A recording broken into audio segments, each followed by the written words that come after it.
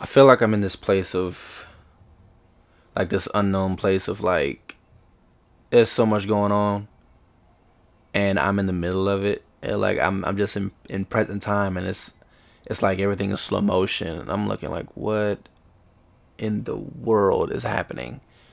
Um, the craft factory is going crazy in a good way. And for me, I'm about to be a dad and seeing the shifts, seeing the ups and downs, and it's like, okay, literally taking things one day at a time, almost 1 hour, each hour, every hour, and being careful with it. And it's strange. It's strange just to see the shifts, to see the growth, and to see things happen before right in front of my eyes, good and bad. And sometimes I feel like, you know, I don't know what to do. But then there's times I feel like, okay, God, you're in control, and I'm okay. I'll be fine. But man, it can be rough. It can be weird because it's like, for me, I'm in this space of I'm about to be a father in February, and for me, there's a lot of uncertainty with certain relationships and just different things around me. And honestly, I have very, very grand opportunities to be anxious, to be stressed, but I'm choosing to be okay and to not fake the funk, but to recognize where my peace is at and to be still when things are going crazy, externally and internally. Um, yeah, it's I've seen people you know shift dramatically because when I announced that I'm having a son, um, in that 24 hours, man, like people can switch up, and I've heard people who always say oh, people will switch up and people never want to stick to your mess when you are going through it, and all the quotes you see and all the memes and all the stuff you see on social media. But man, when you really live it and you really experience it, it's rough. It sucks. And I remember uh announcing I'm having a baby and all this stuff, and 24 hours I got text messages of so much judgment and condemning and hatred even, um, for it. And some of those texts came from people that I thought I was close to. And, it's, I had to take it with a grain of salt, of course. Obviously, it was rough at first, but then I had to settle on the fact that, what?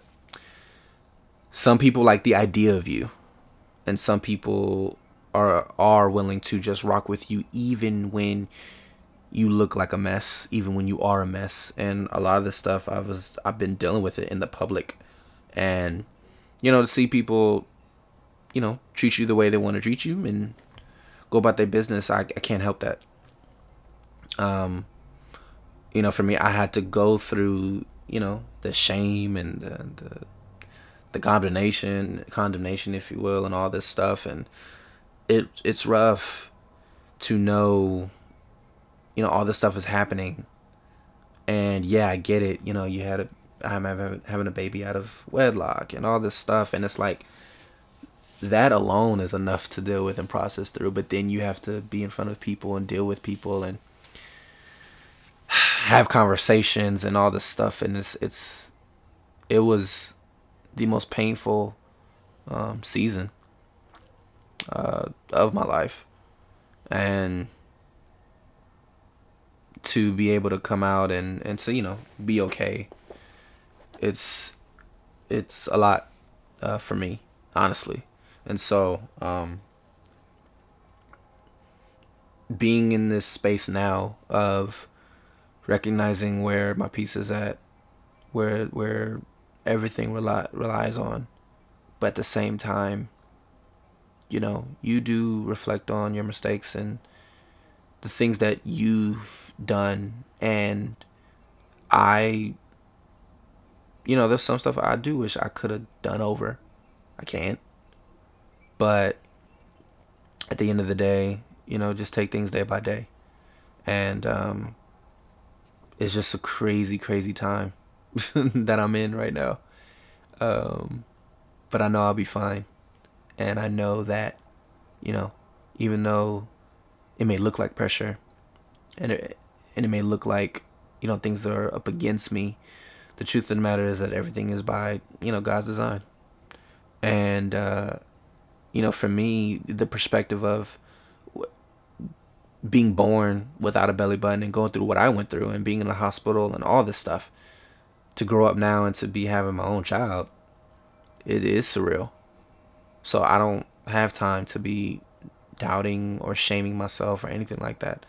I'm treating this child as a blessing, and I'm excited, and I can't wait to see him. And I know that he's in great hands. And with all of that's going on around me, one of the things that I've learned ultimately with God, what He was trying to do with me, is expand my transparency and expand my vulnerability. And it's so much easier to be sat down and to be shut down. You can't do nothing. But when you are dealing with the eye of the storm and you're dealing with so much, and then on top of that, you still have to go to work, and you still have to produce things and do just different things, and the craft factor and all this stuff. It's a lot to deal with if you haven't built up that resolve. But one of the things that I like I said, I realized God was trying to teach me in that season was, first show me that I'm still called. You're still loved, and you're not forgotten. And if you're not forgotten, that means you still have work to do for Him, for His glory. And even though you are a mess, I can still use you. You're still that valuable to me. And, it took me a while to accept that. But once I accepted it, I can't help when people are mad at me. And one of the things that I've recognized, like, people are upset when you are supposed to be in a rut. You're supposed to look like you're a mess. There are people out there that will look at you and be mad because they expect you to be in a mess. They expect you to look like what you've been through. But when you don't, oh man, it drives certain people crazy. And what I say to that honestly is, God bless. And I can't help that. But I know God is still calling me. And I know I'm still called. I know I'm still a son. And I'm still, resolved. Even when things are hard. And things are hard. And things are rough. I'm still called. So, it's not everything else that's extra. It's not for me to decide. What matters is that my sanity is intact. And I have peace. And I'm excited for the next level of peace and things that will come because of that.